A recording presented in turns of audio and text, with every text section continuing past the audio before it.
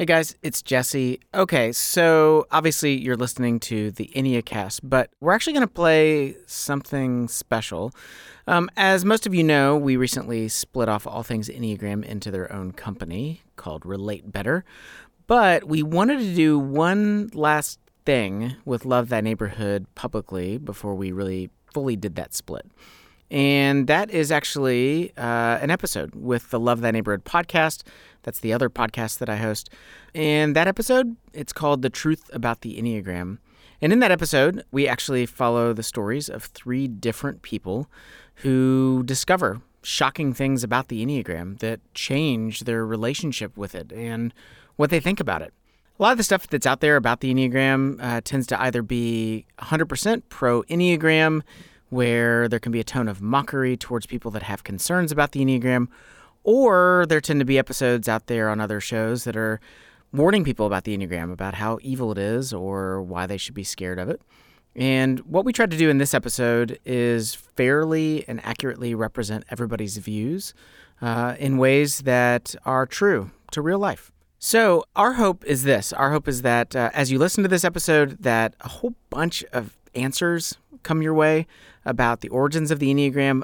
And I just want to say, there is stuff in this episode that as we were researching, it just shocked me. I just had no idea about a lot of the different details around the origins. There are things that are in the Enneagram books on your bookshelf right now that are lies. They're just not true. And we have brought receipts to help prove that. So all that to say is I hope that this episode helps you, whether you are pro-Enneagram, whether you have people that are anti-Enneagram or skeptical about the Enneagram. I think there's something here for everybody. I hope it helps. So with that being said, here's the Love Thy Neighborhood podcast episode, The Truth About the Enneagram.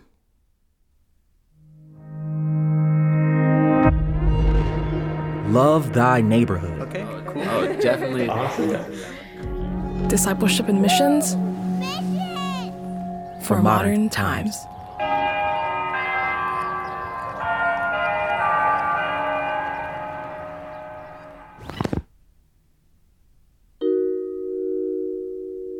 On January 7th, 2023, Jackie Hill Perry posted a series of stories on her Instagram page about the Enneagram.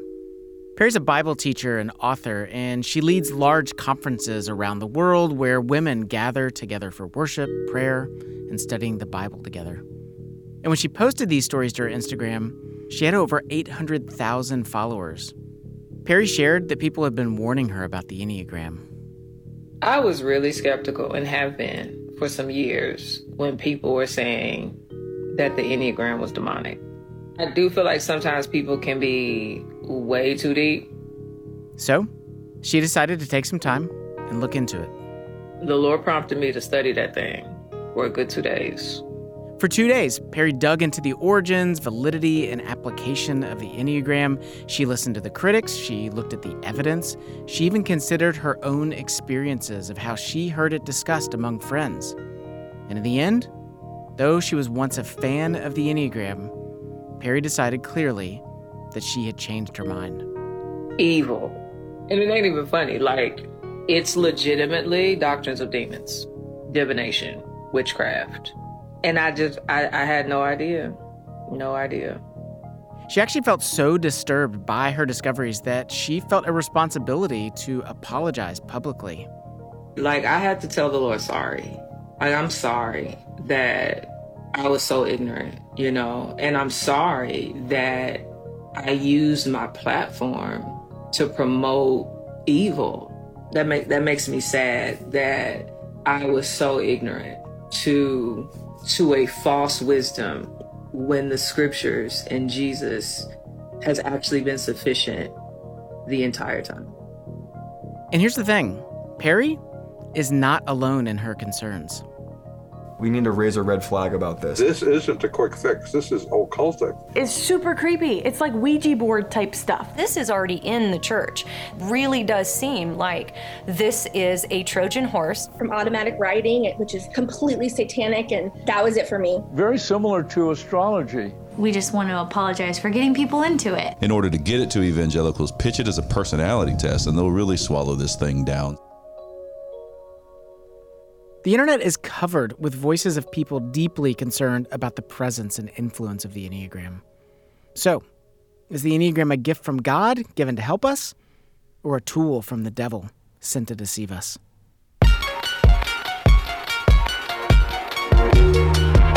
You're listening to the Love Thy Neighborhood podcast. I'm Jesse Eubanks. And I'm Anna Tran. Today's episode, The Truth About the Enneagram. We're going to explore the Enneagram of personality, its complicated origins, its validity, and the way people are applying it to their lives for better or worse.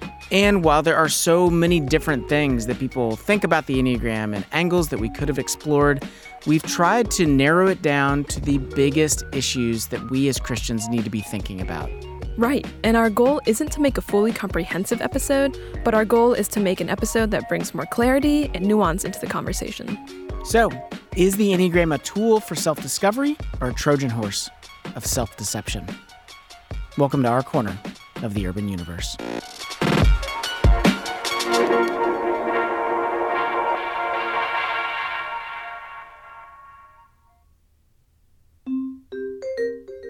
Over the last 20 years, personality assessments have exploded in growth. From Myers-Briggs to DISC to the 5 love languages, Forbes estimates that the personality assessment industry is now worth a combined $2 billion. Apparently, we're all trying to figure out who the heck we are. One of the relative newcomers to this industry is the Enneagram. Which I've also heard could be ancient. Or it could just be 50 years old. Is it coming from science, or is it from demons? It may have been discovered in a book, or it might have come from some Christians in the 4th century. What's true is that it's pretty confusing trying to pin down where it came from. But what is for certain is that people have really strong feelings about its presence in the church and in the lives of Christians. Exactly. So I think we need to start with the basics. Okay, Jesse, what is the Enneagram?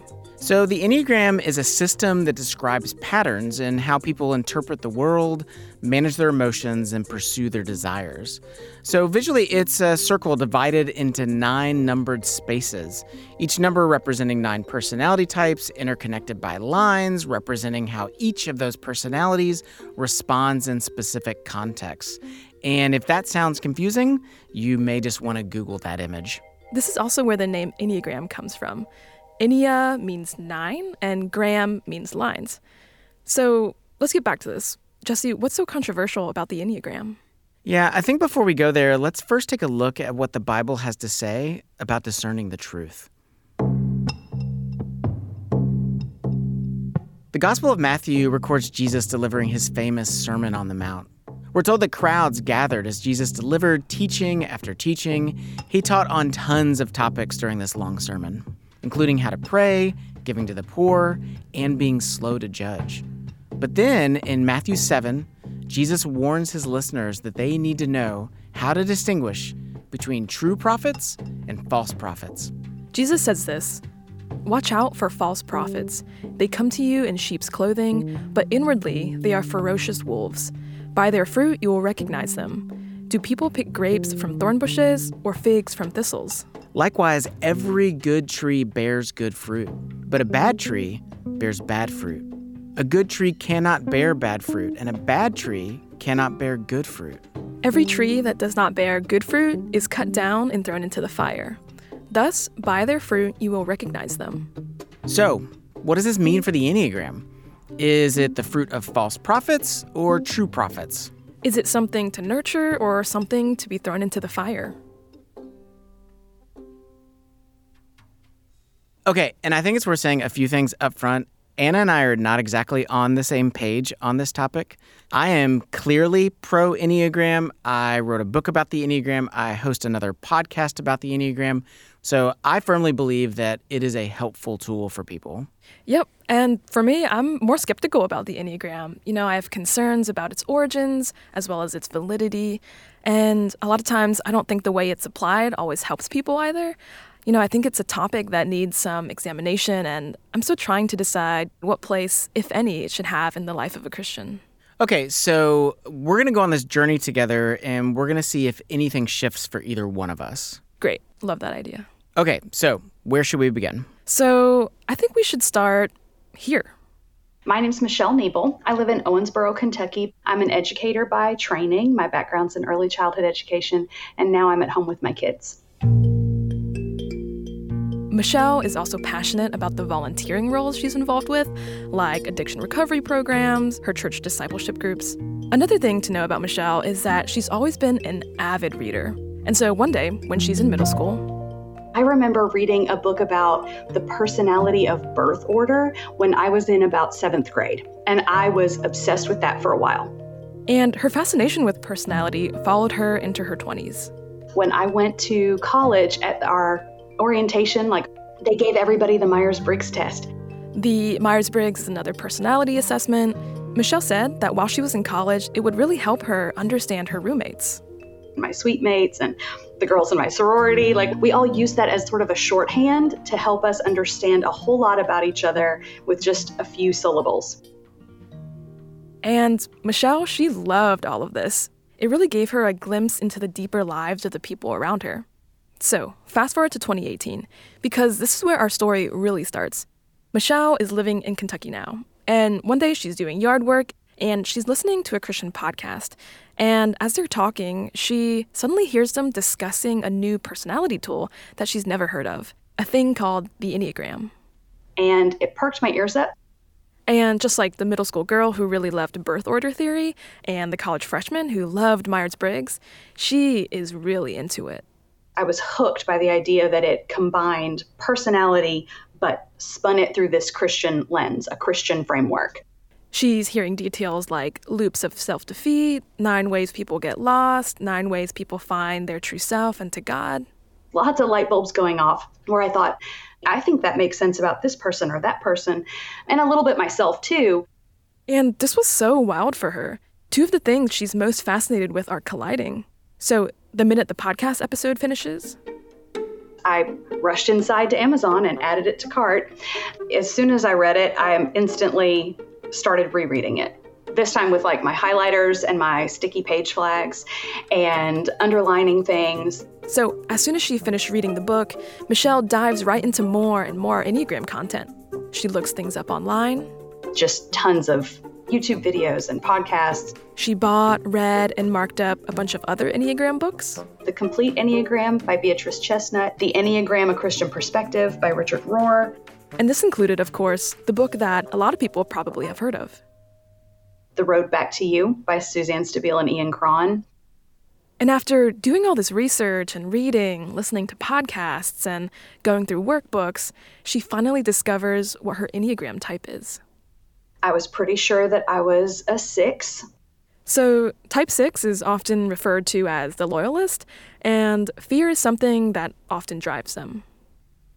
I had always been a fairly anxious person, and I had tried to sort of attack that anxiety from a lot of different angles, trying to figure out if it was, is it just a brain chemistry thing? Is it just something I need to pray about more? Michelle was finding that what she was reading was making a lot of sense to her.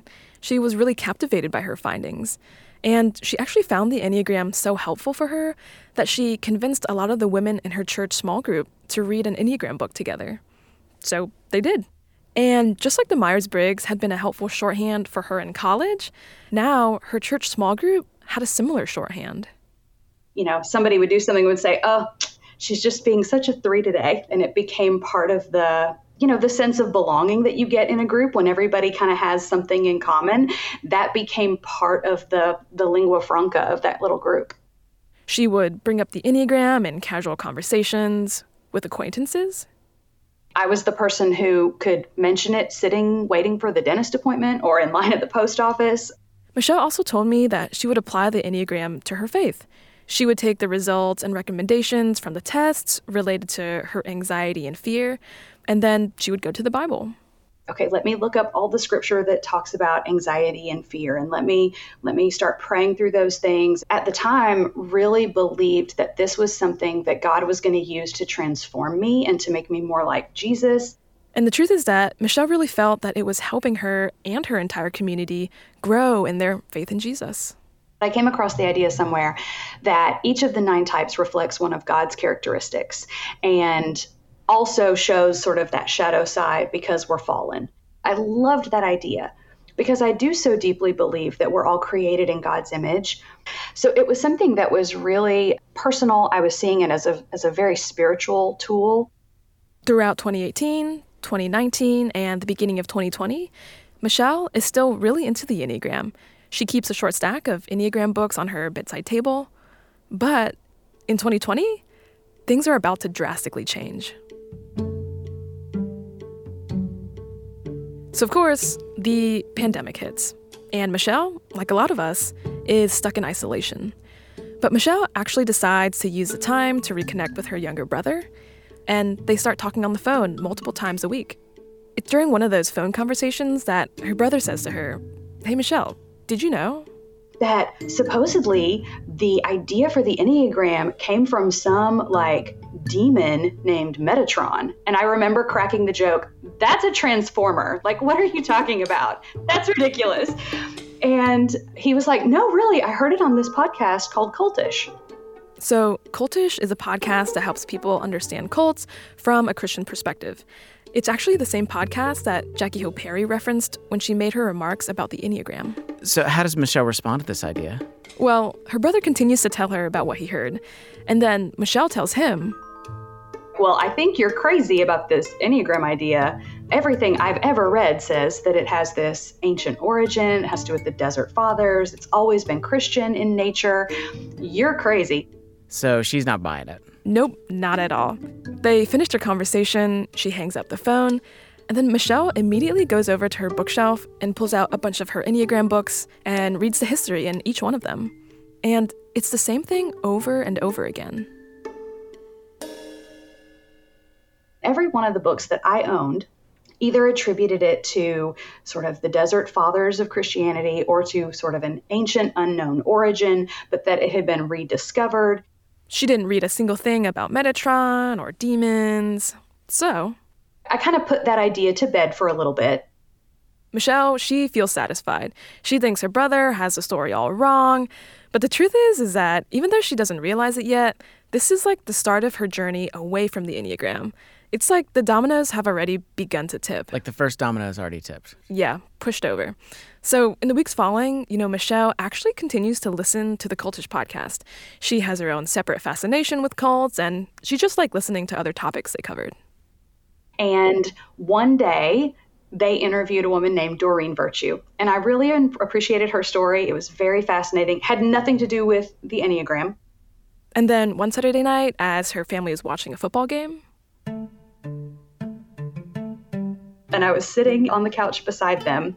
And as I was watching a different video, YouTube suggested something with Doreen Virtue. And I thought, oh, I know that name. I heard her on the Cultish show. So I clicked through to listen to that with my headphones. And she was interviewing another woman named Marsha. So the woman was Marsha Montenegro. Marsha used to practice Zen Buddhism, astrology, and was a New Ager before she became a Christian. Marsha runs an organization called Christian Answers for the New Age. And Marsha has deep concerns about the Enneagram. And she was saying things like, this has occultic origins. I believe this is demonic in origin. And Marsha wasn't just making these claims out of thin air. She actually shows it with evidence. And Michelle, she sees this video from 2010 of a man named Claudio Naranjo using automatic writing to receive the Enneatypes. Naranjo was one of the architects of the Enneagram, and in the video, he's just been asked the question, where did the Enneagram come from? So that came from my own observations, but mostly from automatic writing. Automatic writing? Yeah, it came to me through automatic writing. What did? The specific information. And it's Enneatypes. They described how the other person who was really influential in its early years, Ichazo, had supposedly consulted with what he called a spirit guide named Metatron, and that this spirit guide is the one who had revealed this to him. And there, she's referencing another architect of the Enneagram, a guy named Oscar Ichazo, who, like Claudio Naranjo, was also a New Age mystic. Yeah, so it turns out that Metatron wasn't a reference to a transformer after all. Nope. I felt like I was, watching a train wreck where I didn't believe it and I kind of didn't want to watch it, but I couldn't look away.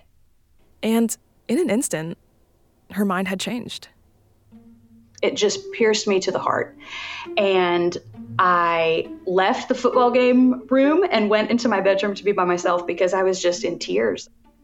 And like Jackie Hill Perry, Michelle felt grief and remorse for her involvement with the Enneagram. I was just heartbroken. I had really weeks of grief for the number of people I'd led into it. Other than the conversation that she had with her brother, Michelle is like hearing this information for the first time, in detail. And she was also hearing this from other Christians. It just really came across that these people genuinely cared about the well-being of people who were following the Enneagram and believing it. And this leads Michelle to do something pretty bold. The next afternoon, she goes to her bookshelf. And so I took everything, I took all the books, all the notes from, the copious notes and journals. She gathers them up. She walks outside. Took all of that stuff to our fire pit and sat outside, and it was a gray, kind of chilly day in the fall. She starts a fire and throws them in.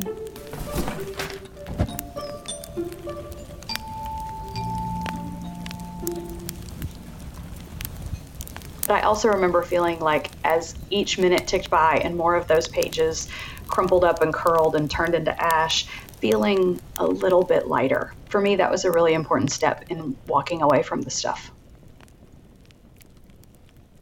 Wow. It's like a deep conviction for her then. Yeah, she felt deceived. So she unfollowed all the major Enneagram authors, teachers, speakers. She went to her friends and shared her regret about using the Enneagram. I found it really hard to simply preach the gospel sitting in the dentist office, but I would bring up the Enneagram, tell them what books to buy and what podcasts to listen to, and all about all the 9 types, and that just broke my heart. It made me realize that my affections and my thoughts had been so focused and so stirred towards something wrong. I had really allowed it to even displace the primary affection that I should have had for Jesus and for his word.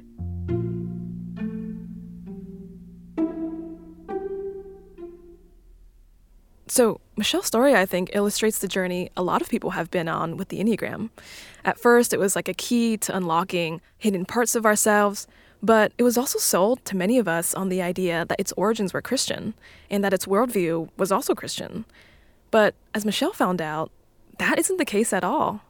Well, I think she's right, but I also totally think she's wrong. Okay, well, tell me why you think that. Okay, it is just more complicated than that, and we're going to explore that when we come back.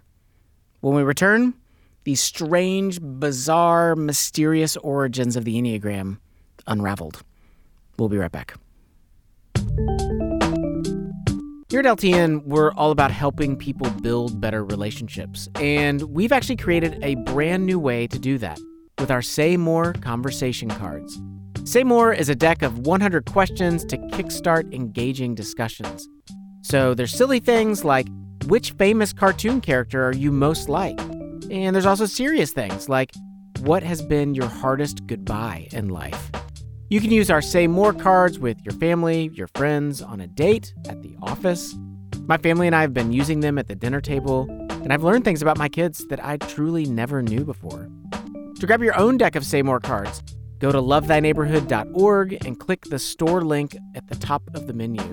And while you're there, grab a couple more decks. They make great gifts for Christmas or birthdays, and all proceeds go directly to support Love Thy Neighborhood. So, go to lovethyneighborhood.org and click store and get ready to say more, because better relationships are just a question away.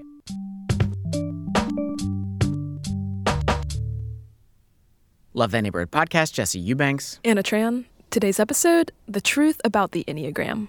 We just heard the story of Michelle Niebel, who, though once an Enneagram enthusiast, immediately parted ways with the Enneagram after learning about key aspects of its troubling origins. Stories of demonic influence, New Ageism, and the occult troubled her enough that she felt convicted to burn all of her Enneagram resources. So, that leaves us with these giant questions about the Enneagram. Like, where did it come from? Is it evil? Is it helping people or hurting them? And should Christians use the Enneagram? And to explore these questions, we turn to this guy. I'm Tyler Zock. I am an author and Enneagram coach. This is Tyler Zock. He's a former pastor, and the reason that I turned to him is because he's become somewhat of an expert on the history of the Enneagram. But he first became interested in the Enneagram because he realized that he had this really strong discomfort with emotions and that it was actually showing up in the way that he was caring for other people. I remember a girl came to me and said she couldn't get out of bed most days, that she was struggling with severe depression. And I Googled, Psalms for depression. And Psalm 42 came up and I was like, oh, read Psalm 42. It just shows how unhealthy I was. So in retrospect, Tyler actually realized that his lack of self-awareness contributed to how emotionally unhealthy he was. Not only was this affecting his ministry as a pastor, but it also caused some really deep hurt and pain in his marriage. Looking back, if I would have had the Enneagram in premarital, sessions before I got married, it would have, I think, helped prevent some of that. Okay, so Tyler felt similar to how Michelle felt at first. He found a key to understanding his relational style. Yeah, a way to see his patterns and actually be able to address them. He identified as an Enneagram type 3, and, these folks are really efficient, they're productive, but they do also tend to resist emotions. They can prefer to keep things very pragmatic, and it helped explain a lot of things for him. So needless to say, he was in. Tyler was an Enneagram believer. I was, sharing it with everyone right away. I found it to be so profoundly helpful in my life and in my relationships. But then, eventually, Tyler actually smacked up against the same video Michelle had, the video of Claudio Naranjo claiming that the Enneagram had come from something he called automatic writing. Automatic writing? Yeah, it came to me through automatic writing. What did? The specific information. And Tyler was shocked. It kind of sent chills down my body a little bit. And I thought, man, am I getting into the wrong thing here? Is this dangerous? He was really disturbed by what he was hearing, and he was like, I need some answers to this. That propelled me to do more research, to say, okay, I need to do some more research if I'm going to continue to use the Enneagram, going to continue to teach it and use it, because as a pastor especially, I'm going to be held to a higher standard. And so I need to do my work. And so Tyler went down the rabbit hole, and it turns out that this rabbit hole, it was a whole lot deeper and a whole lot weirder than he had imagined. And all this research, it ended up taking a lot longer than he thought it would. That's where I anchored myself for probably 2 years. Were you surprised by some of the things you found? Oh, yeah. I was utterly shocked at some of the findings. Oh, so shocked. What did he find? Well, he found a lot. I think that we should probably break this down into bite-sized pieces, and it's probably easiest to do this in chronological order. So, question number 1, is the Enneagram ancient or modern? Popular authors that claim that the Enneagram is ancient and that it started with Pythagoras and then moved So to immediately, Pythagoras. Tyler showcases how well he knows his stuff. He traces every single ingredient of the Enneagram one at a time. So the idea of mathematical balance in nature, that's Pythagoras in 500 BC. Okay. Vices, that's the 4th century Desert Fathers. Circle with 9 points that outlines vices and their corresponding virtues, that's 13th century theologian Raymond Lull. I think I'm tracking. Okay, and if all of this sounds like historical gibberish to you, that is okay. The point is that Tyler discovered that the Enneagram was made up of ingredients, a lot of them being ancient, and some of those ingredients are from Christians. So it is both ancient and Christian then? Well, Tyler discovered the ingredients, but what he never discovered was anything that resembled the Enneagram as we know it today. There is no evidence of the Enneagram system that we have today being passed down from generation to generation.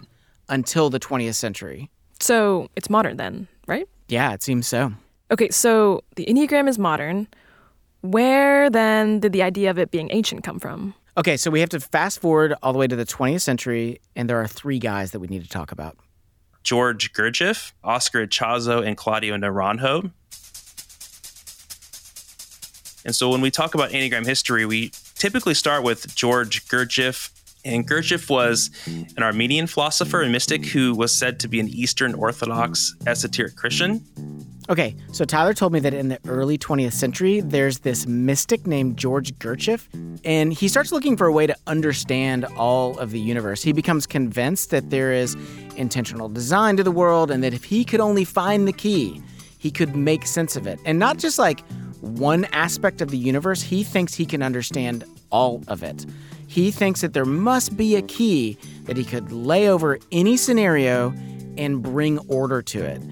And the key that he finds is the symbol that we now associate with the Enneagram. There's actually a scene from a movie depicting the moment that Gurdjieff and his followers discovered it. Here, the most ancient of all the secret schools. It was founded in Babylon in the year 2500. So in the scene, Gurdjieff has just discovered this scroll. He's on this big journey. His followers have brought it to him, and he unrolls it. And there on the parchment paper is this mysterious symbol in front of him. And it's all lit by flaming torches on the walls. It's like very dramatic. Oh, wow. That's like some Indiana Jones stuff. So that actually happened? Actually, no. so like, it's all Hollywood stuff. His own students actually aren't sure where he found the symbol. There are still a ton of rumors about where he found it. Some say that, he found it in Sufi literature, but Tyler said that his students actually looked everywhere for its origin, including in Sufi works, including in occultic works, but even they reported they just couldn't figure out where he got the symbol from.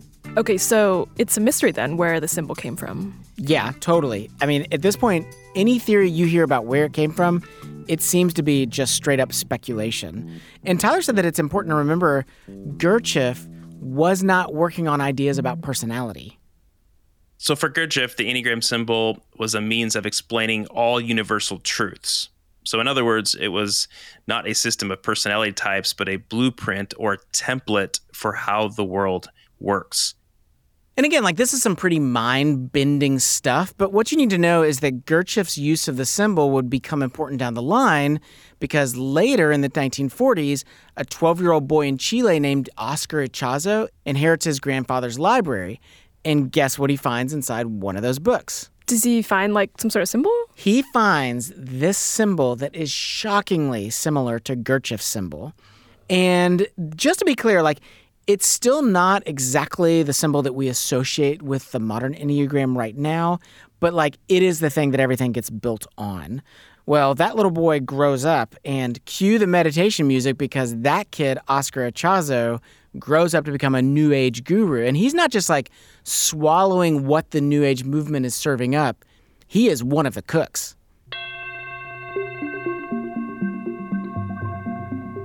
It's Bolivia, South America, 1960s.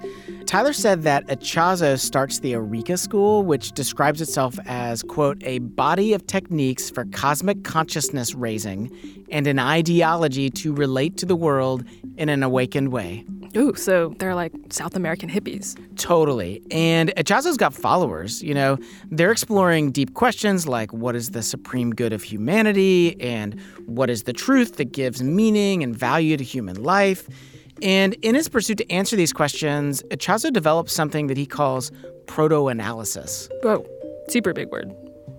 Which was his phrase for the work of applying personality insights to the Enneagram symbol. So Ichazo described 9 ways in which a person's ego becomes fixated at an early stage of life. Essentially, he was saying that as kids, we get hooked on how we see ourselves, what emotions we experience most often, what desires tend to drive us. Yeah, so this almost sounds like psychology. Yeah, for sure. I mean, the idea in general of personality and personality theory, that was still an emerging thing. So he borrowed Gurdjieff's diagram and said, yeah, I can turn this into a personality system. And so this was the Enneagram. Yeah, or at least version 1.0. I mean, the deal is this, like, Ichazo was doing a lot of thinking that is very, like, psychological, and he was really concerned about the impact of ego on each of our humanity? Echazo taught that the Enneagram was an ego reduction tool. Okay, so Tyler says that Echazo starts taking all of his ideas about personality theory, and he begins organizing them using this Enneagram symbol. What mental fixations do people have? What traps do they tend to fall into? What virtues could counteract their vices? And he mixes together his ideas about religion, psychology, philosophy, and eventually he ends up with 108 different applications of the Enneagram symbol. And he ends up teaching these things at his Eureka School, this New Age center in South America. Okay, so it's like not totally just about personality, but it's like mixing different things with religion, psychology, philosophy, and all of that. Yes. Okay, so how does the Enneagram come to America then? Okay, well, Echazo's teachings, they become really popular, and in fact, they become popular enough that he actually starts attracting people from all over the world, including America. And this is where our third player, Claudio Naranjo, finally enters the scene. Along comes Claudio Naranjo. He was a Chilean psychiatrist. He graduated as a medical doctor in 1959. Okay, Naranjo, he's from Chile, but later comes to the United States to research psychiatry. Let me just say on the outset, this guy was both weird and brilliant. Okay, what do you mean? So this is the guy that made the automatic writing comment, and it's easy to just brush him off as some, new age whack job, but he's a lot more complicated than that. For one, Tyler said that not only was he a medical doctor, but he was also a pretty well-studied guy. And then in 1962, Naranjo was at Harvard as a visiting Fulbright scholar at the Center of Studies of Personality and Emerson Hall. Oh, okay, Harvard. Wow. Yeah, and then shortly after, Naranjo was invited to Berkeley, California for a year and a half to participate in the activities of the Institute of Personality Assessment and Research. And he was on the cutting edge of a lot of personality research being done there in the mid to late 1900s.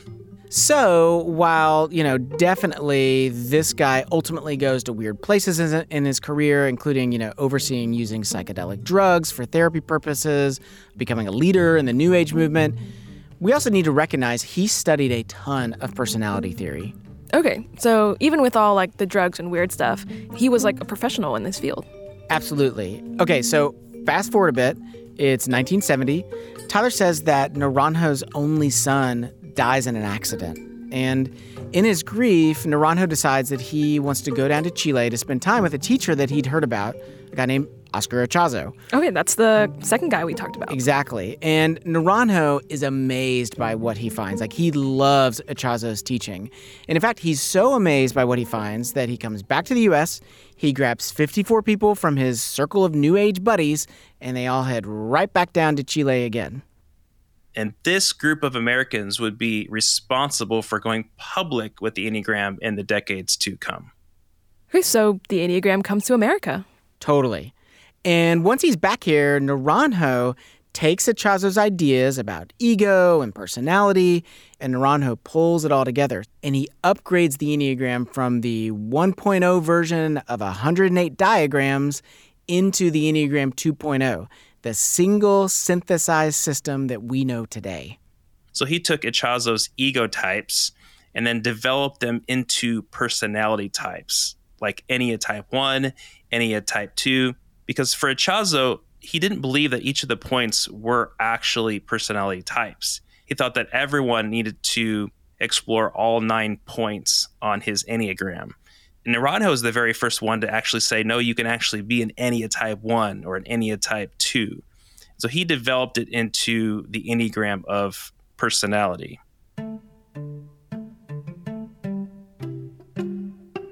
Okay, and so this is the moment, right? This is the moment where now all of a sudden we have Enneagram type 1 and 2 and 3 and 4. We're now talking about something that resembles the Enneagram that we know today. Got it. Okay. And so I feel like this is probably also the time that we need to back up and just acknowledge the whole Metatron thing and the automatic writing thing. Yeah, perfect. So what's up with that Metatron thing? Okay, so Tyler said that the story is that Oscar Echazo would get high on mescaline and have visions of an entity called Metatron. And this one is wild because Tyler actually discovered a clear thread that he could pull all the way back to the source. Like, where did this story come from?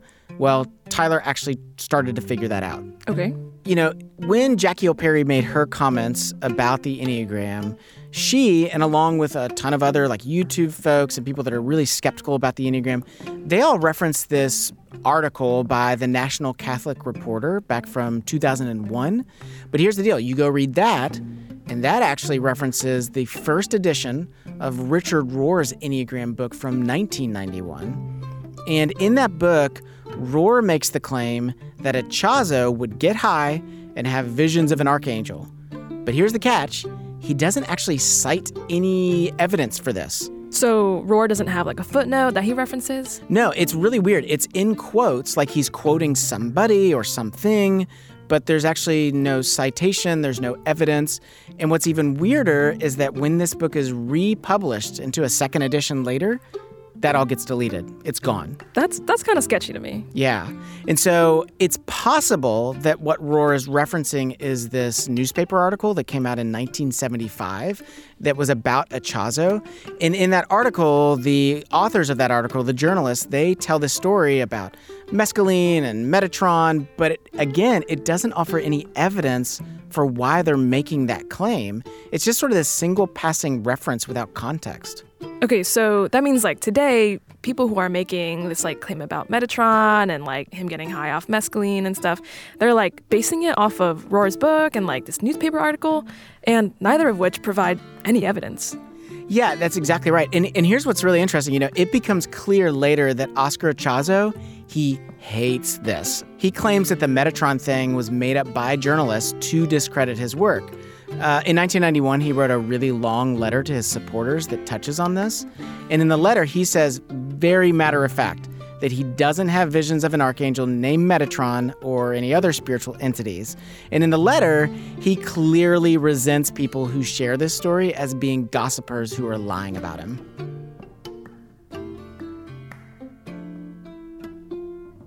Wow, with Richard Rohr and like the newspaper article, it's crazy how like these claims started from poor writing. I mean, basically, you're talking almost 50 years later, and this story still sort of haunts everything related to the Enneagram.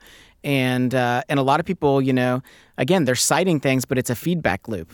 Okay, I think for me that closes up the Metatron stuff. Let's go to this automatic writing comment. So Naranjo's the one who said that he got the Enneagram through automatic writing. Right. And Christians have speculated that automatic writing means that his hands and his mind were guided by evil spirits. Yeah, I've heard people talk about something related to spirit contacts and stuff. Yeah, but there's actually two reasons why that might not be true. So first, Tyler actually went directly to Naranjo's students for clarification. And they told him in personal correspondence that he used the metaphor of automatic writing based on the free association part of the definition, like not the spirits or psychic forces. Two of his students have actually gone on record saying that Naranjo had used the same language before and that it was his way of saying that the content flowed out of him easily because of his years of study. They said that he's been misrepresented. And listen, I don't want to be naive. Is it possible that he appealed to some false higher power for guidance? Maybe. But if that evil spirit did give it to him, all I can say is it must have been reading history books, because the second reason that this might not be true is because Tyler Zock's research proves that the ingredients from the Enneagram did not fall out of the sky. They did not just sort of suddenly appear like, the 10 Commandments being given to Moses on Mount Sinai. All of the ingredients of the Enneagram can be traced back to their sources, one element at a time. And so in his writings, you see Naranjo quoting from antiquity as well as from his peers. Okay, so it's like the ingredients are all there, but it kind of gets a little muddied when Naranjo starts talking about automatic writing. Yeah, exactly. It's almost like, he's using the same language that Christians might use, but with a totally different dictionary. But here's the other thing. Okay, so you know all those stories about the Enneagram being ancient. Sure, yeah. Michelle found them in her books. Book after book after book is saying it came from antiquity. Well, here's the thing.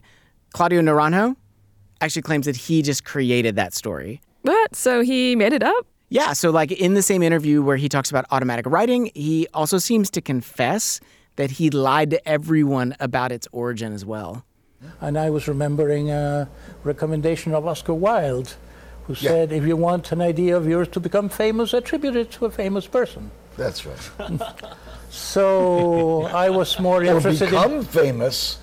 So at the conference, I told them I had made up this tale that all this came from millennia ago, and that this information came from... Oh, I see. So if people thought it was ancient wisdom, maybe they'd accept it and use it. Yeah, I mean, that's what he claimed. Okay, but how did this end up in the church? How did it go from like being a New Age movement in the 70s to the Enneagram boom in the 2010s? Yeah, well, through Naranjo. So from 1971 to 1973, Naranjo taught two groups. Okay, so Tyler says that there are these two groups that come to learn from Naranjo. And in these groups, this includes New Age seekers, psychologists, Jesuit priests. And whereas Ichazo and Naranjo tried to merge psychology, classic religion, New Ageism, when each of these camps get their hands on it, it slowly starts to slide back into its divided parts. So over the following years, the New Age folks, they start integrating astrology. The psychologists, they start adding in more psych theory and they dump the religious language. And then, of course, like the Christians, they begin to integrate Jesus and the Bible. And then they eventually dump a lot of, or in some cases, all of the New Ageism. And even then, even if these different camps are using the same words, they don't mean the same thing. So, for example, if each of these folks say true self, they had different definitions for what they meant by that. Okay, so like each camp used the Enneagram while rejecting elements that were incompatible with their worldview. Exactly. And that all leads up to the Enneagram boom in the Protestant church in 2017. But for a lot of Christians, the bottom line is this. The discovery of the New Age beliefs of Gurdjieff, Ichazo, and Naranjo, they make the Enneagram permanently incompatible with Christian faith. Yeah, I can kind of get that. And on top of that, all these books are repeatedly claiming that it was an ancient Christian tool. Totally. I mean, I think that a lot of people felt betrayed and foolish when they discovered that it actually was not just this ancient Christian thing. I certainly did, and it definitely caused me to back up for a moment. And that, I think, opens up a pretty big question. Yeah, and I think that this question is the dividing line between the pro-Enneagram community and the anti-Enneagram community. It seems to all come down to one simple question, which we're going to ask when we return. Stay with us. Here at LTN, we believe that in order to be loved, you must be known. And part of being known means understanding who you are, which is why we created Mapping Your Enneagram Story. Mapping Your Enneagram Story is a workbook to help you map your life story and understand who you are. Using the lens of the Enneagram, you'll explore how the story you've lived has made you into who you are and why Jesus is the key to living a better story. To get your own copy of Mapping Your Enneagram Story, just go to lovethyneighborhood.org and click the store link at the top of the menu. There, you'll find Mapping Your Enneagram Story, plus all our other Enneagram content. And all proceeds go directly to support Love Thy Neighborhood. So go to lovethyneighborhood.org and click Store, Mapping Your Enneagram Story. Find the clarity you need to have meaningful, long-lasting relationships.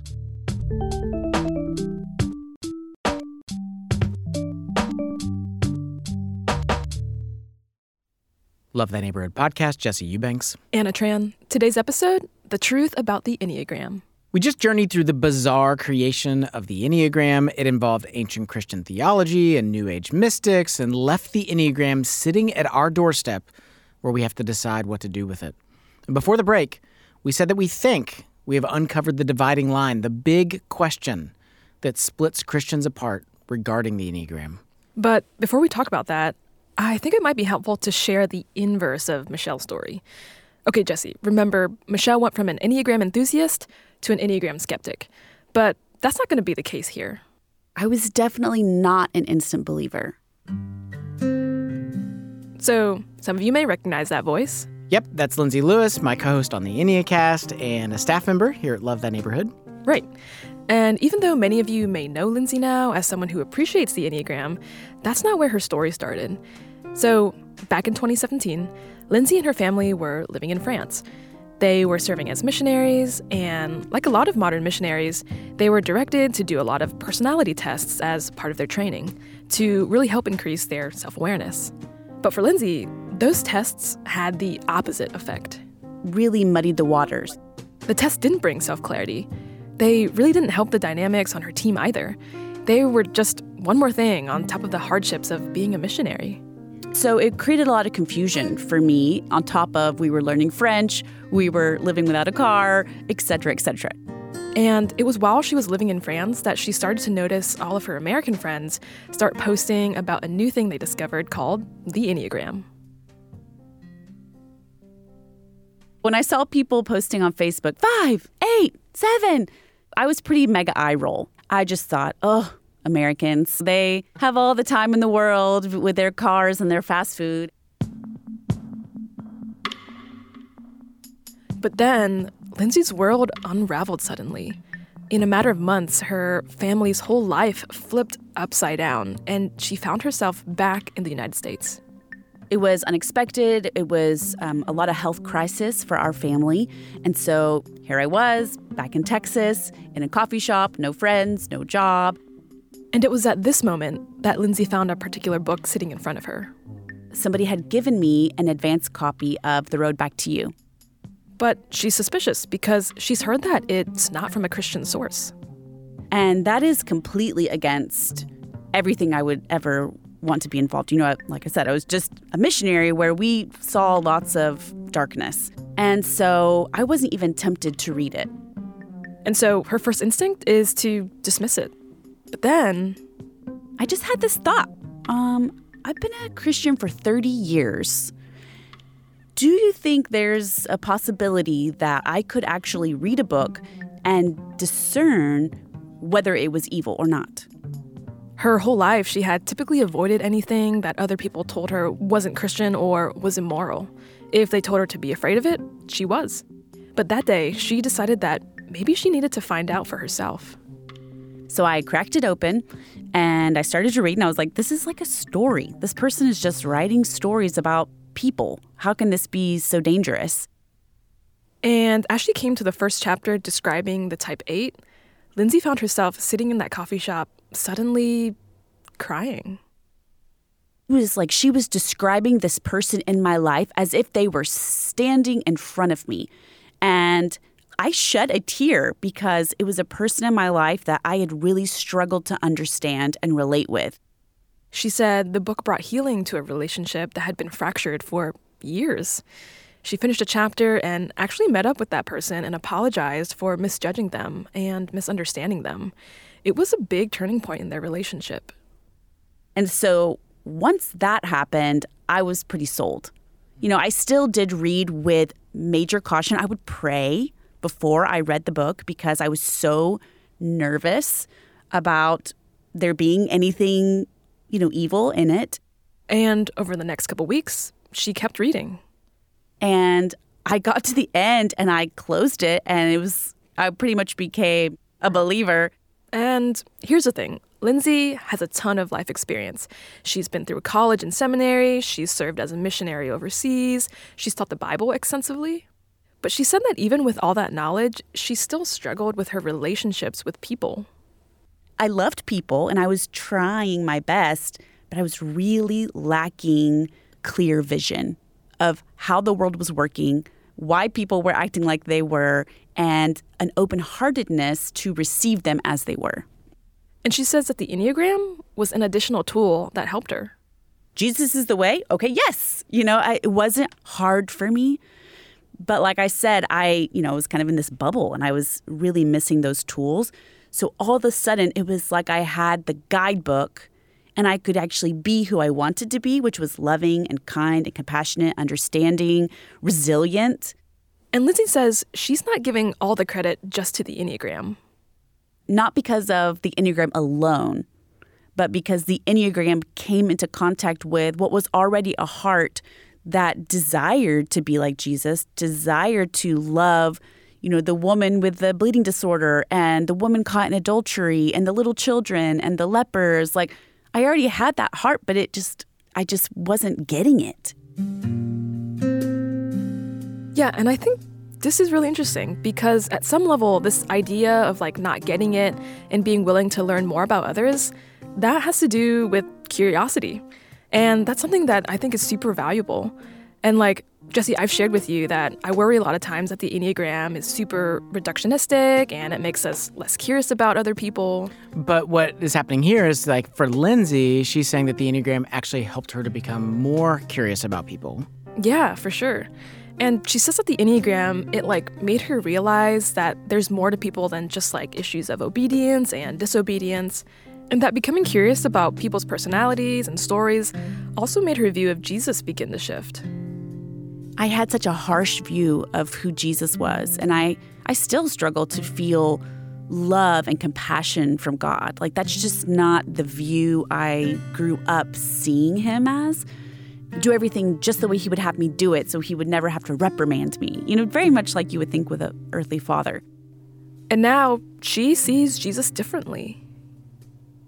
When I think of Jesus, I just see his loving face, you know, and how much he had compassion on people who were, quote unquote, dirty and like untouchable, unlovable, choosing the wrong thing. It's almost like that once she realized that she could be kind and curious about others, that she realized that, oh, Jesus is also kind and curious towards her as well. Right. And for Lindsey, she doesn't feel threatened at all by the Enneagram and doesn't think Christians need to be either. The Enneagram doesn't give us any like revelation about God and what God says to us. We only know those things because we already knew what was true about God. And so I think as long as we're holding that tension of this is so much superior, so much better, and this is a little tool that's helpful, a refining tool like a chisel, you know, then I think we're okay. And all these details about its origins and how it's being put to use, it's really created three camps of people. The pro-Enneagram community, the anti-Enneagram community, and then a whole crowd of people in the middle who just are not sure. Yeah, and it's like, while some people might have strong feelings about how the Enneagram's used, that's not really the primary thing that divides Christians. The strongest reactions come down to a whole other question. And this is it. The biggest question that separates Christians is the Enneagram a religious practice and a worldview? Or is the Enneagram a theory of personality? Because depending on how you answer that question, you'll tend to go one way or the other with it. I mean, consider for a moment the language that is often used by the anti-Enneagram community. It's an occultic tool. Friends, today there's a teaching that's influencing the churches and pop culture, and this teaching could send you to hell.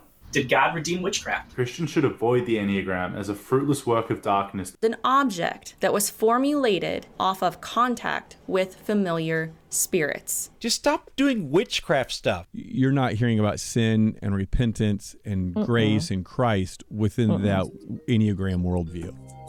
Words like demonic, occultic, sinful, they carry a heavy moral and spiritual weight to them. So if it's viewed as a religious practice or worldview, then it's seen as something that is in direct opposition to the gospel.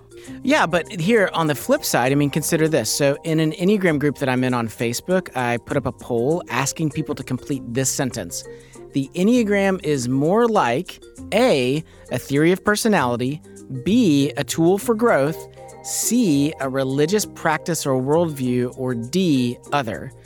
97 people responded. And check this out. 84% said a theory of personality or a tool for growth, while only 1% of respondents said a religious practice or worldview. So here's what that means. I mean, that means only one person out of 97 people cited the Enneagram as primarily religious. People who use the Enneagram do not see it as a religious practice, but as a tool and theory of personality. So it's like one side says, this is a scientific psychology system. And then the other side says, no, this is like the Book of Mormon. Exactly. Yeah, I guess the question is like, which one is it? Theory of personality or is it religious worldview? Well, yeah, if you're asking me, I think that it is a theory of personality, but I do understand that there are people that push it into a worldview. They do allow it to become sort of a defining way by which they see the world. But at the same time, I think that the vast majority of Christians, I don't know a single Christian that would look at the Enneagram and say, oh yeah, the Enneagram replaces my need for Jesus, replaces my need for the Bible, replaces my need for the gospel. I don't know any Christian that would ever attest to that. So yeah, for you, is it more like a theory of personality, or does it seem more like a religious worldview? Yeah, I think for me, I'm still kind of unsure on that. It's like, I can see how it's used as a system to explain things, but then I also feel like there's a lot of Christians who tend to functionally use the Enneagram as a worldview, even if they don't believe that it's the substitute for the gospel. So I think for me, hearing all of like the history about how it came from people who really participated in the New Age, it's hard to take it as something that could be helpful. It seems more deceptive from the onset. Well, yes, I get that, and no.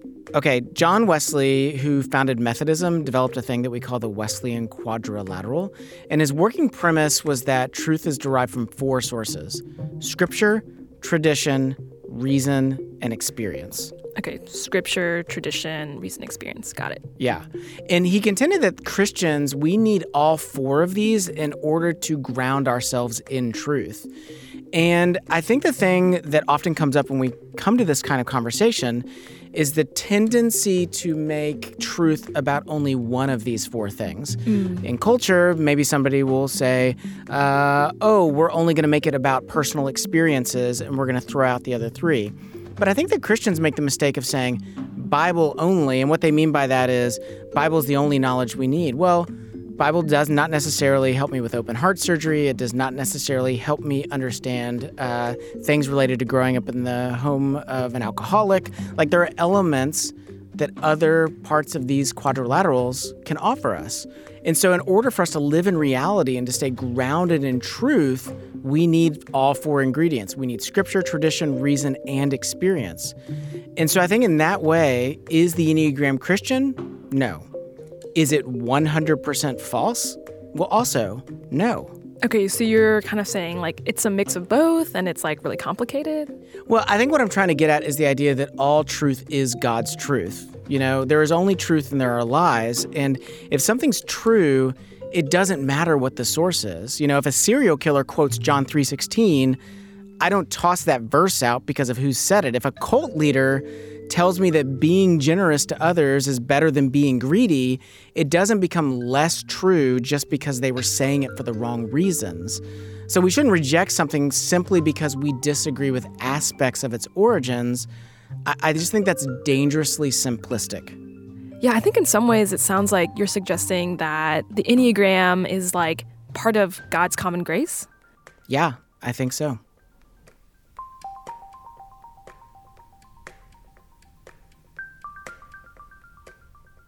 So, what do we do with all of this? Okay, so whether you affirm the Enneagram or denounce it, or find yourself somewhere in between, Lindsey offered a couple thoughts for both ends of the spectrum.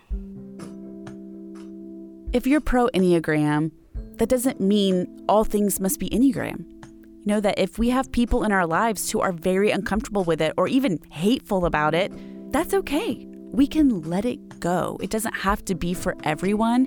We can just, like I said, tuck it away as a tool that we use in the privacy of our brain and our heart and try to meet that person and be curious about that person and what's going on with them, with their anger, with their fear. Be curious about it. But she also had an appeal for those who dislike the Enneagram. Why the hate? Like, why the extreme anger? You know, if I am choosing to use this tool and you disagree with it, it's really hard for me to receive that when it comes from a fire hydrant of what can feel like fear-mongering, you know, creating fears that are not completely evident in the moment. Lindsey actually reminded me that this type of topic was something that the Apostle Paul also had to deal with when the early church was questioning what to do about meat that was being sacrificed to idols. Paul just says, actually, it's just food that was wrongly presented to this piece of gold. And so if you can eat it, with a clean conscience, eat it. But if you can't, don't. And I think that really applies here of if you're using it in a way that you're evaluating, you're being intentional about saying, am I becoming more like Christ? Or am I becoming more selfish? Am I obsessed with myself and learning about myself?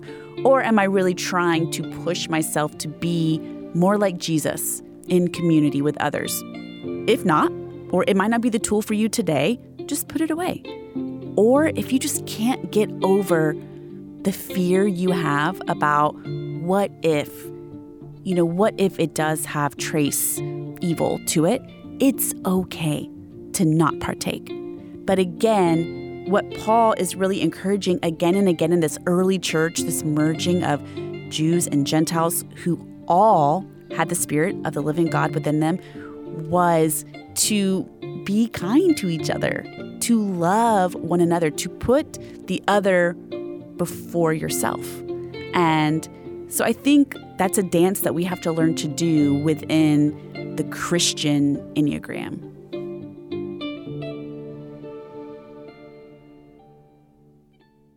And I think that this brings us all the way back to Matthew 7.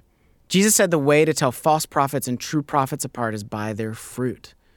What evidence do we see displayed in this person's life? And this makes me think of the Apostle Paul's words about the fruit of the Spirit. Paul tells us that the evidence that God is present in our lives is by the equal growth of love, joy, peace, patience, kindness, goodness, faithfulness, gentleness, and self-control. And whether the Enneagram is a small part of each of our journey to let the Holy Spirit grow more of this in our life or not, all Christians are called to produce that fruit, the fruit of the Holy Spirit, who's at work in our lives, saving us through the gospel and reminding us of who we are in Christ.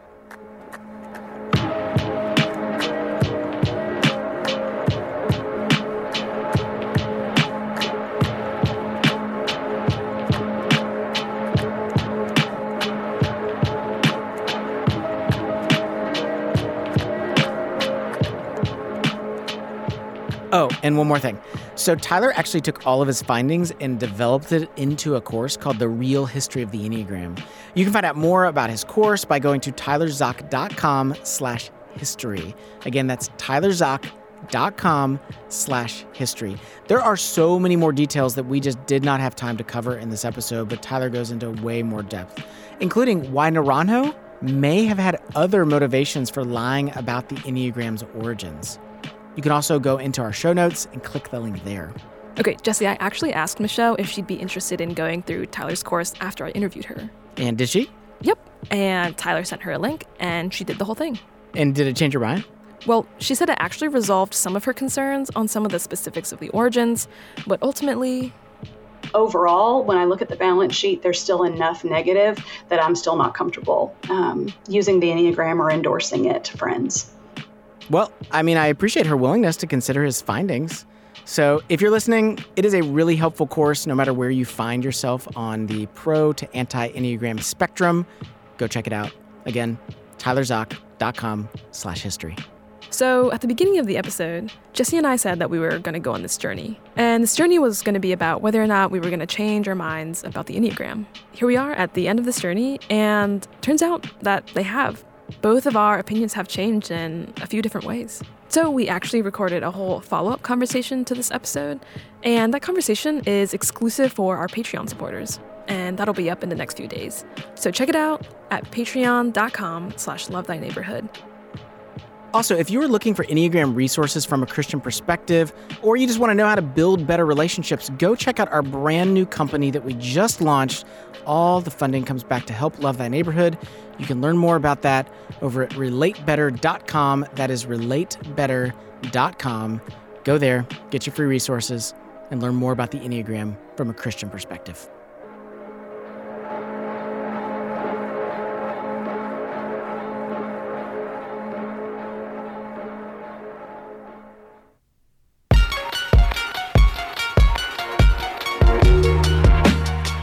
Special thanks to our interviewees, Michelle Niebel, Tyler Zock, and Lindsey Lewis. Senior producer and host is Jesse Eubanks. Co-host is me, Anna Tran. This episode was written by me, Jesse Eubanks, along with Anna Tran, who is also our producer and editor, and who, the other day, told me she has very strong feelings about The Hobbit being split into 3 separate movies. I was pretty mega eye roll. Music is from Lee Rosevere, Poddington Bear, Blue Dot Sessions, and Murphy DX.